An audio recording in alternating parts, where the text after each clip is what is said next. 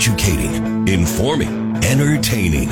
The Dan Parsons Show on 1499.3 KLIN. Well, good afternoon, everyone. It's Wednesday, December 27th. I'm Doug Fitzgerald, filling in for Dan for the rest of the week. Alongside me is my executive producer, Johnny Cadillac, and I tell you what, I've got work cut out for him today. Our phone lines are full right now. We've got a room full of guests getting ready to jump on for today's show. And I tell you what, the first half of the show is going to be extremely important. It's important to me. I know it's important to our community. It's a story that you're going to hear more and more about, I believe, over the next several weeks and months to come. So stay tuned for that. Tomorrow, Jeff Mull is going to come in from Visit Lincoln. He'll be stopping by to talk about local tourism, and then we're going to dig more into the convention center progress and what's happening downtown. And in the second half of today's show, City Councilman Tom Duden will be on. He's going to talk about his perspective on what we're going to talk about today in regards to concealed carry here in the city of Lincoln, along with our current LPD officer shortage. He's going to give us an update on that. Well, earlier this year, the legislature passed LB 77, which allows Nebraskans to carry concealed weapons without a permit. And shortly after that decision, our mayor, Lincoln Mayor Larry and Gaylor Baird, and Omaha Mayor Gene Stoddard issued executive orders prohibiting concealed weapons on most public property. Get this, including parks and sidewalks. And this is information that I didn't know, and I'm excited about today's show just to learn more about the specifics of what's happening. Today we're going to be talking with the Nebraska Firearms Owners Association. They recently filed a district court lawsuit in Douglas and Lancaster counties alleging the mayors of Lincoln and Omaha that they went too far in issuing these executive orders. The Nebraska Firearms Owners Association represents over 10,000 firearm owners in the state. They also provide its members with public education, training, and resources for safe firearm use, and they're the leading efforts within the state to defend Nebraskans' Second Amendment rights. So joining us on the lines are Patricia Harrold. She's the president of the Nebraska Firearms Owners Association. John Anderson, who's director of media relations, and also Jacob Huebert. He's the president of Liberty Justice Center in Chicago.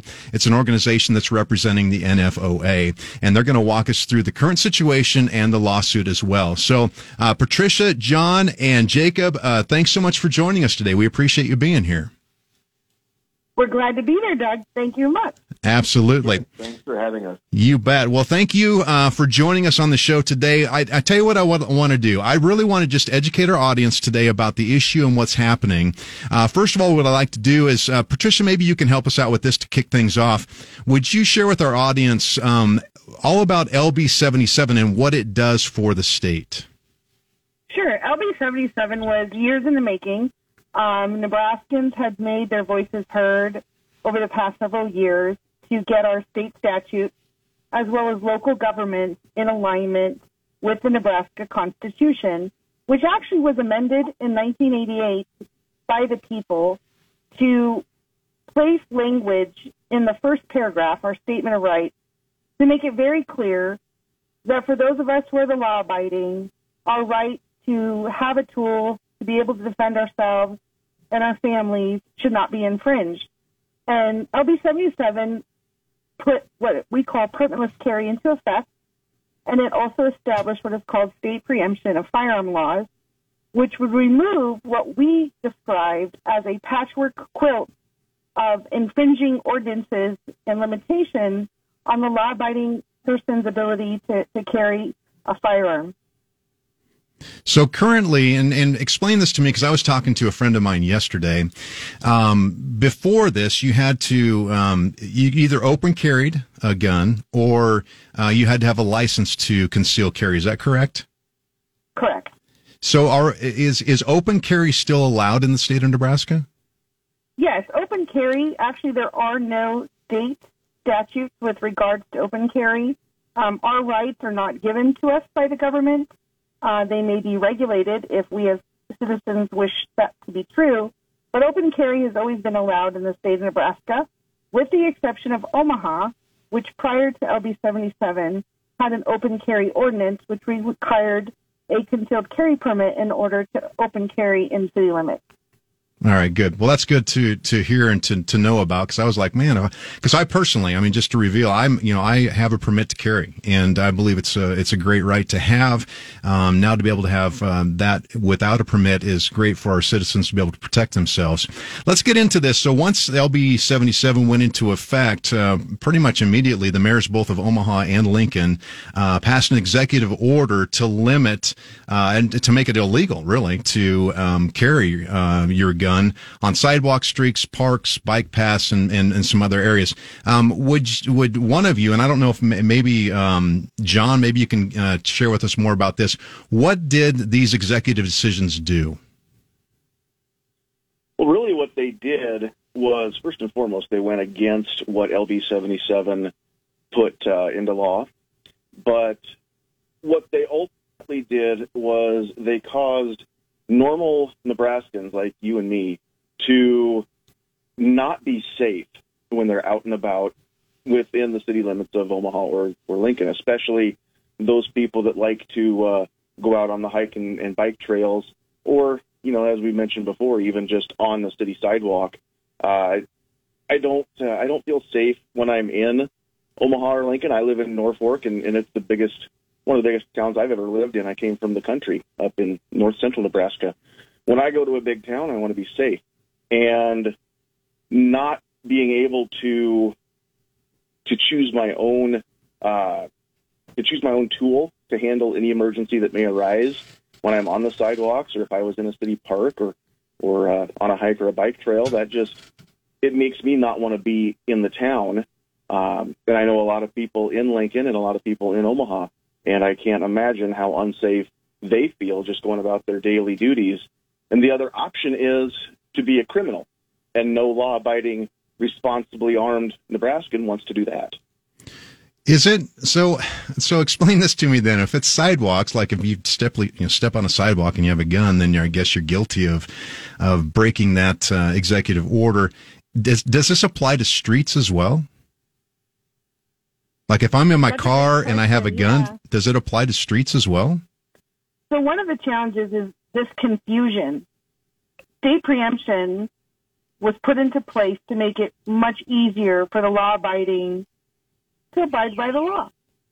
And when you are walking the streets of Omaha or Lincoln, and if you are unaware whether or not that sidewalk is adjacent to some city-owned, city-leased, or city-managed property, are you to walk in the gutter, or are we supposed to jaywalk? And that's the critical issue. It is literally an infringement on our liberty, our right to freely enjoy what our taxpayer dollars are paying for. Right. And when you think about having to go do city business, and maybe you have to go into a location where it's prohibited, the building is posted, the city-owned parking lots also prohibit you from being able to properly store your firearm while doing business with the city. This is ridiculous. That's very confusing. If you have a permit, so if you have a current concealed carry permit, are you allowed on the sidewalks then too, or is it a total executive decision no matter if you have a permit or not? You know, they talked about the importance of training and the importance of the permitting system, but what we found is they were talking out of both sides of their mouth, because there's not even an exception for people who have a concealed handgun permit. So we're all under the same infringing situation, whether you have a permit or not. Well, before we get into the lawsuit, I got one more question in regards to, the opponents to this, right? The opponents are saying, you know what?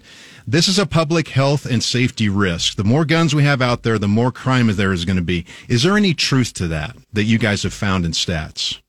Well, when we studied the 26 other states that have permitless carry or constitutional carry, we have found no statistics that show either causation or correlation. Again, we are talking about the law-abiding, the individual citizen who has every right to purchase, own, transport, and possess these tools. The law-abiding are not creating crime.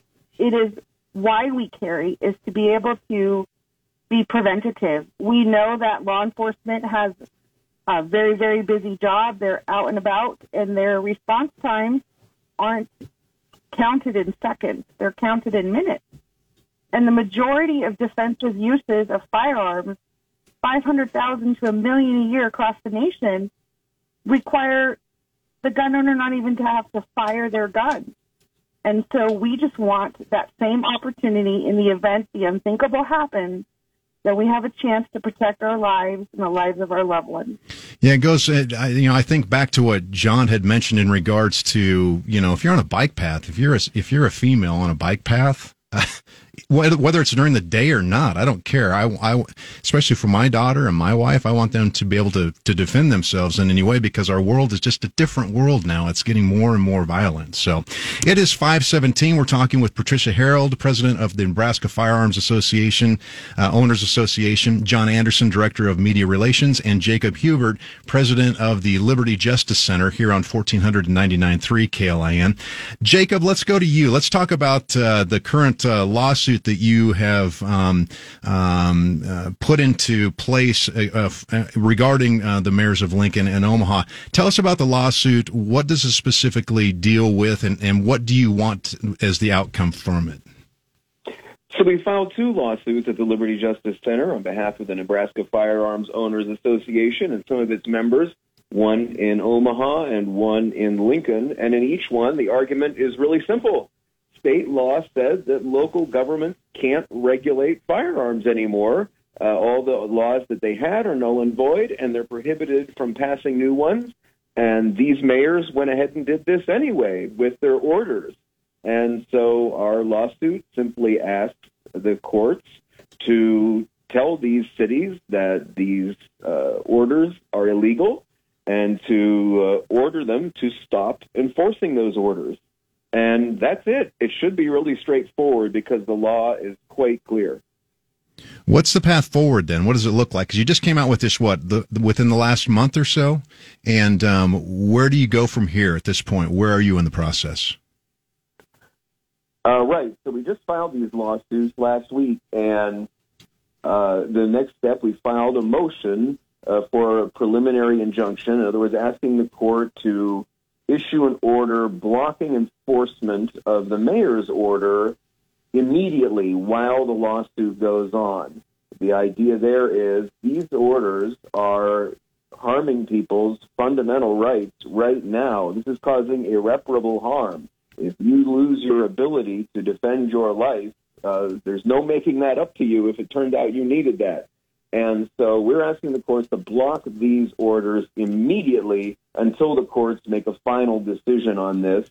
And we have a hearing scheduled in Omaha in January, and I don't think we have a date yet in Lincoln, but I expect that will be heard in January in Lincoln as well. And then hopefully we'll get orders blocking these right away until the rest of the legal proceedings can play out. And we're very hopeful that in the end, these things will just be struck down, and that will be the end of it. What's State Attorney General Mike Hilger's position on this?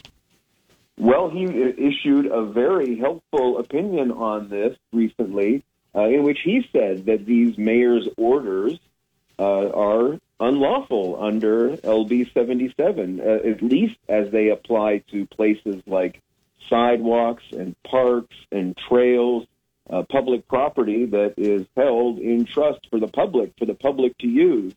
It'd be one thing. It might be one thing if we were talking about, a courthouse, a government building. But when you're talking about public parks, the Attorney General made clear, that's just if the city regulates that, it's just acting in its normal regulatory power, and that's exactly what state law prohibits here. And Mr. Hilgers went even further in saying that these orders violate the Second Amendment as well, because they totally take away your ability to bear arms when you're going about in these public places. And our lawsuit doesn't get into that because it doesn't have to, because state law is so clear. But, of course, he's right about that as well. Yeah, this is a hot-button topic. Obviously, we're going to be hearing more about it, I believe, over the next several weeks and months. Jen Hodge of the Nebraska chapter of Moms Demand Action, a group that advocates for gun regulation, described the lawsuits as stunts meant to take advantage of a political window created by the Attorney General's opinion, which she described as incredibly dangerous. What is your response to that? Well, it's interesting that when it comes to Moms Demand Action and the Nebraska Firearm Owners Association, we actually have the same goal in mind. We want safety. We just have a very divergent approach. We, as an FOA, find ourselves to be personally responsible. We're knowledgeable. We understand crime. We understand criminals. And we understand the environment in which we live. However, we would approach a solution to increase safety to actually hold accountable the criminal acts that are done with firearms. There was a recent study that came out that crime is up 26% in the Omaha metro area, and we can tie it to some really, really bad ideas with regards to criminal justice reform, where we're not holding criminals accountable. We're letting them out. And that's increasing the danger in the public. And so this is not a stunt. This has been years in the making. And frankly, it's very disrespectful for her to use that language when this is a civil rights issue. Jacob, what is your response? Oh, well, I would echo that response. It makes no sense at all. And of course, the state government has made a judgment here about what is in the public interest and what is going to lead to maximum safety. And of course, not just safety, but protection for fundamental liberties. And, the state government hasn't just said that, there can be no restrictions on where people have firearms ever. They have put some exceptions into this that they considered.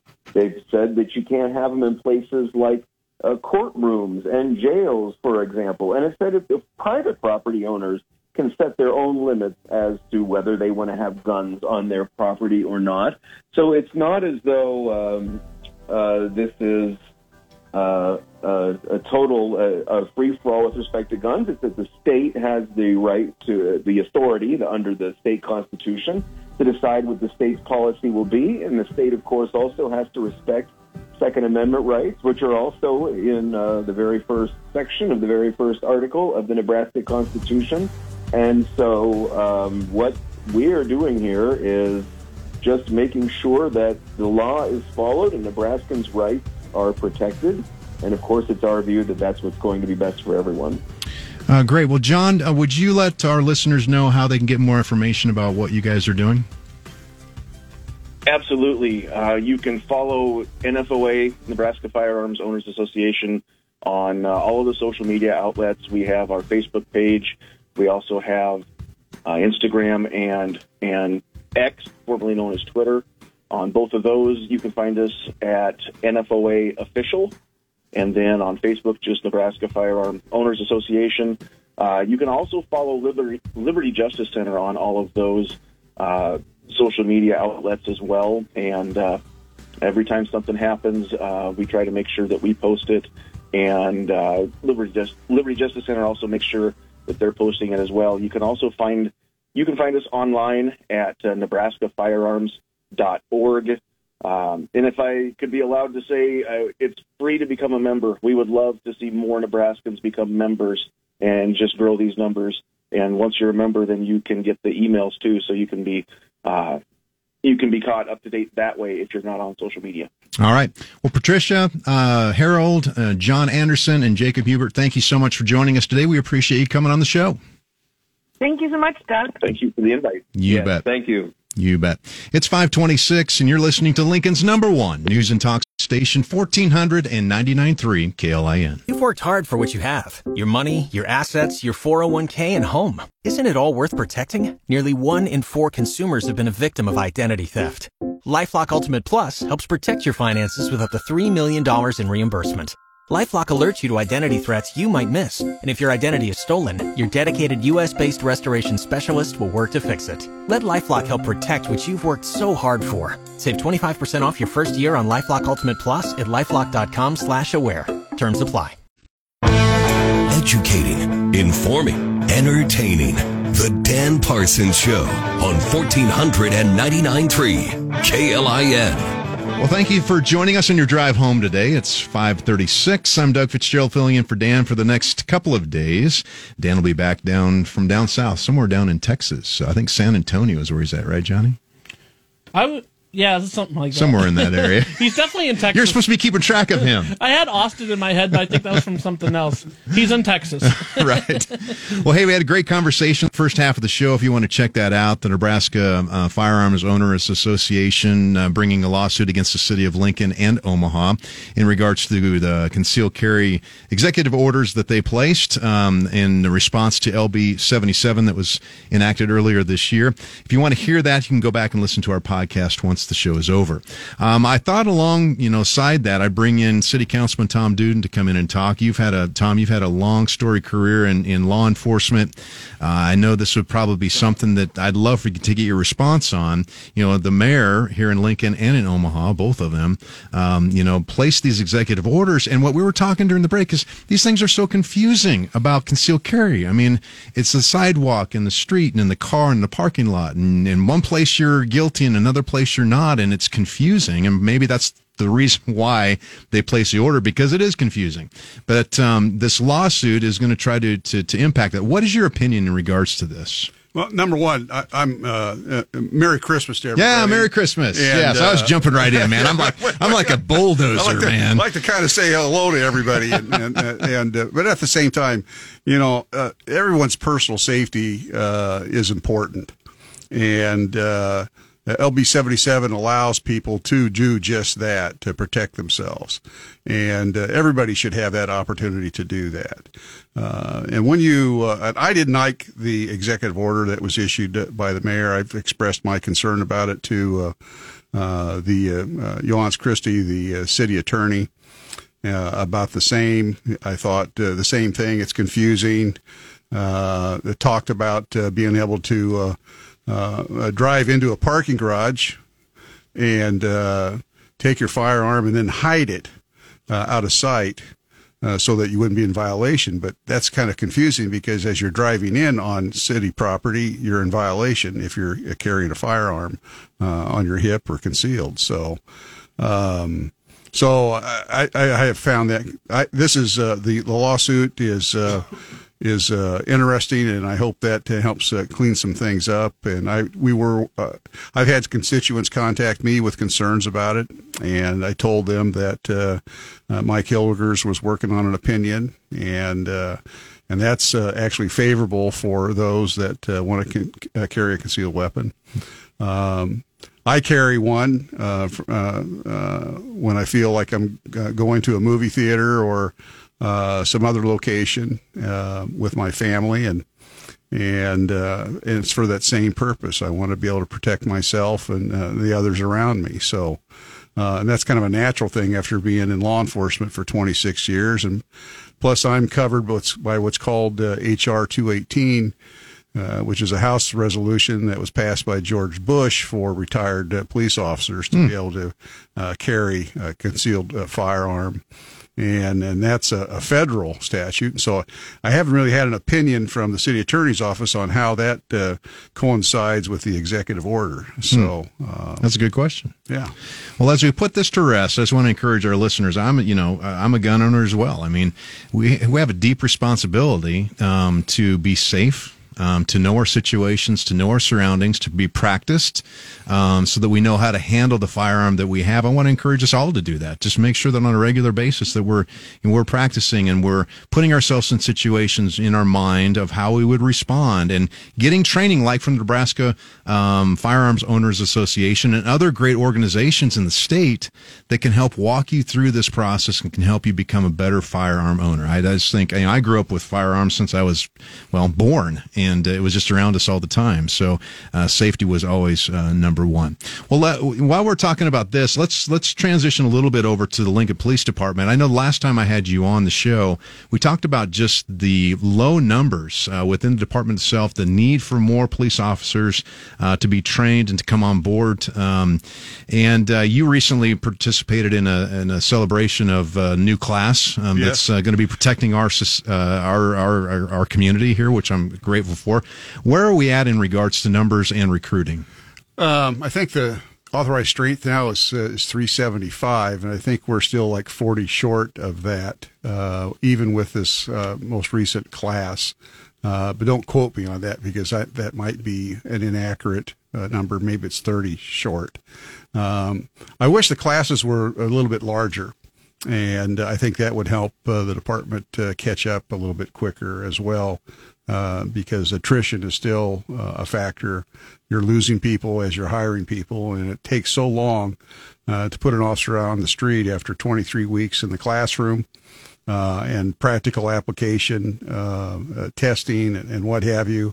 And then once they do hit the street in uniform, with a badge and firearm on their hip, they go through what's called the field training program. And that's about a 4 to 5 month time frame in which the officers ride with an experienced officer, a field training officer, and they kind of nail down the communication strategies and what have you in dealing with people, hostile situations and things like that. And it's also a good check on their personal safety as well, because it's a very engaging job anymore, and it's gotten to be a lot more dangerous. As we can see that just from the number of gun incidents that have been experienced by the Lincoln Police Department here lately, and luckily we haven't had anybody injured from some of those most recent ones. But there are dangerous people out there, and unfortunately we don't know when they're going to pop up and cause some problems. So. How many people from LPD, full-time staff and all, does it take to train a class? It's enormous. In fact, I think it was like a page and a half in the program of just the list of personnel that was involved in the training classes. And so there's several instructors. Some of them are officers, some of them are professionals, some are lawyers. They have from some different social workers as well that help train the officers, mental health professionals, etc. And so it's a pretty engaging class. They get tested, I think, like every Monday, and they have to score so much in order to pass on to the next week's worth of training type of thing. So. It's 5:44. We're talking with City Councilman Tom Duden on 1400 and 99.3 KLIN. All right, let's shift out of this. All right, yeah, let's move forward. We've got a lot of new development happening. We had downtown. We're talking about Convention Center tomorrow on the show. A lot of development around the city. There's also a lot of maintenance issues as well, right? Yes. And where do you stand in all that? Where are we at with the city? Where do you think that needs to go on? Because I've got some opinions.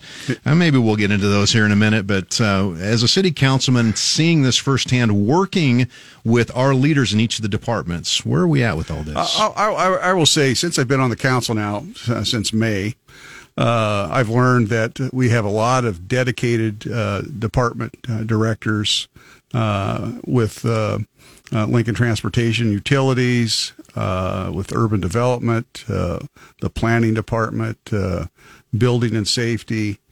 I've got some meetings scheduled to talk with finance, because I'd like to learn a little bit more about where the money from roads, taxes, and what have you collected, where it's going to, and how it's dispensed.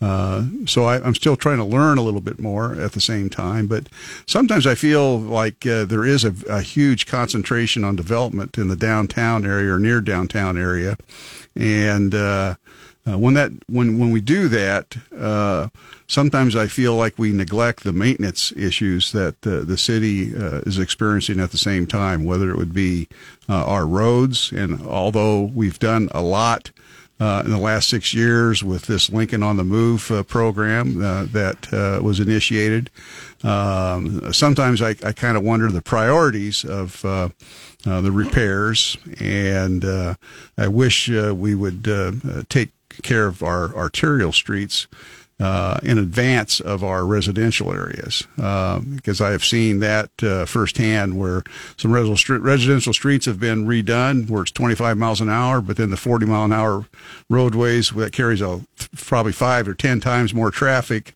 is pretty beat up. So I don't know. I'm going to actually schedule some meetings with Jim Abel just to find out a little bit more, get myself educated more about the cost of road maintenance and repairs and pouring new roads and that sort of thing. So I've got that coming up here this next week. It's kind of nice not having 2 Mondays off from the city council, so it gives me a little time to do some research on some of these projects, because I'll say it's pretty intense going from one week to the next with some of the city council meetings, and we've had some meetings that have gone 4 to 6 hours, starting at either 3 o'clock or 5:30, and they've been pretty intense, but I've learned a lot at the same time. Well, I'm going to you can put a bug in his ear when you talk to him. All right. This is my one every time I drive downtown, right? We are trying to develop the downtown area, right, to be the place. Obviously, it brings in a lot of business for us. I mean, this last year, I think we brought in over 500,000 people in the month of August alone to visit our city. We build it all up, make it look nice. O Street downtown is one of the worst streets we have. Yes. And that's the welcoming of our visitors to this city. Yeah. I don't get it. I just don't get it. And it's been like that forever. Well, especially when you head out to West O, from Northwest 48th to downtown. And you go through downtown, it's like, you need to 4-wheel drive now to get through. Yeah. It's just... Well, and that's the issues that I'm hearing from constituents at the same time. And I think there has been an effort to repair some of those things, but I don't know exactly the dollar amounts of what's been taken in and what's being applied to those problems. Yeah. But yeah, I think we need to do a better job. I think we've fallen behind big time, and it shows. And actually, one of the first places that you can show off your city is with its roads. Yeah. Signage and development of those roads and what have you. I think that's one of the selling points for Lincoln. Lincoln does attract a lot of good businesses. I just recently had a tour of Nelnet. Yeah. And how that company has diversified and grown in this city is just, it's amazing to have a homegrown company like that based, headquartered in Lincoln, Nebraska. And they've got 3,000 employees here in Lincoln and 9,000 total. So, wow, I didn't know that. So it's a very well-run, diversified, and it's Nebraska born. So it was an amazing tour. The Chamber of Commerce has done a really great job in educating, I think, politicians about what businesses need and and at the same time what they're requesting from the cities where they're at. And so Lincoln is, I think, doing a pretty good job of trying to meet some of those demands. We want to come up with economical housing, and I'm still kind of pushing. I'd like to see us have a starter home program here in Lincoln instead of all the apartment complexes that we have. That's a good idea. Share that. I mean, is that just a concept or an idea at this point? It's just an idea that actually I learned from someone else, and I asked if I could steal that, and he said yes. Yes. So because that's really what we need, because still home ownership is one thing that brings a lot of pride to an individual. And Lincoln's going to have some good jobs with the new prison, with some of the corporations that are moving to Lincoln, Google being one of them. There are some technical jobs that are in demand, and we need to bring people to Lincoln to fill those jobs, and then be able to put them in a house someday. So. Well, in this first year on the council, what's something you're really proud of that you've worked towards and that you really it just lights you up? Well, I tell you, one of the things I ran on is I said I would be investigating things, and I wanted to find out where people's money is going. And so I've been really trying to push some things on that. And sometimes you don't find out from the directors everything that you want to know. You find out from some of the people that are working in the field, whether that would be from parks or from roads. I've learned a lot from the employees or from the firefighters and from the police officers that explain to me, how things are running and how things are going and where the deficiencies are. Mm-hmm. And so I think it's good to learn not only from the directors their vision, but talk to those people where the rubber meets the road at the same time. Well, Johnny, you've got a caller on. Matt's on the line here. He's got a question in regards to roads, roundabouts, and bike paths. And hey, let's go ahead and bring Matt on. Matt, what is your question today? Yeah, Tom, I think you're going to be a great addition to City Council. I'll call it 2 pet peeves / questions or things to think about. One, I'm just curious, who exactly decides roundabouts in the city of Lincoln? It seems like we have an abundance of them, particularly Yankee Hill Road, 56th Street, out to about 84th. Nobody uses that stretch because there's too many roundabouts. And second is, I hope we learn from past mistakes, specifically the bike paths that are downtown and restricts traffic downtown. So I'll wait for your comments and thoughts. Thanks, Matt. Well, downtown's kind of a ghost town at the same time, especially during the day. And the bike paths that are in place down there, I think, will be paths for the future. But you're right. They do take up space, but there's really not the traffic volume downtown is not the same as it was years ago. And I know that for a fact from being a police officer. My entire career was mostly in the downtown Malone, Clinton, Hartley area. So, I can talk about that. The roundabouts, you're talking to a fan of roundabouts, but, there's also, you can have too many too close. And I think, the Yankee Hill project is a good example of that. Roundabouts, save, lives. Because there's no right angle collisions in a roundabout intersection. You might have a side swipe, but there's not going to be a right angle collision like you would have with an automatic signal there.